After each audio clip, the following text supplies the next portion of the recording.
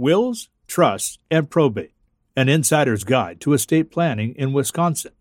Written by John Horn, J.D., and Dara L. Johnson Tracy, J.D. Narrated by Matt Doyle. Chapter 7. The Pros and Cons of Tax-Deferred Assets. Taxes are not due immediately. Tax-deferred asset can be a tremendous asset because the taxes are not due immediately.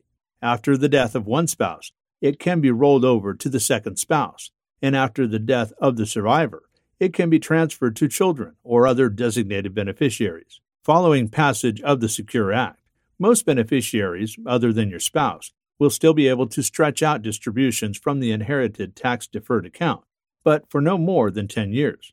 Stretching it out for any period of time can help to eliminate or soften taxes. The tax has got to get paid at some point, but we want to make sure that we can extend that period before those taxes are paid and therefore soften the blow. The important thing to know here is that whatever you do, it has to be coordinated with your overall estate planning.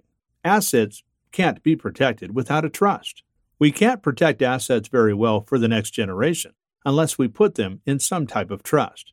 For example, the beneficiary-directed trust could be a repository or a conduit for tax-deferred assets. The tax deferral would then continue over the 10-year post-death payout. They would have more time to use the money to let the money grow tax-free and to draw the money out slowly, rather than having an immediate tax. This has been Wills, Trusts, and Probate, An Insider's Guide to Estate Planning in Wisconsin.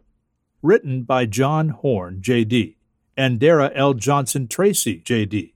Narrated by Matt Doyle.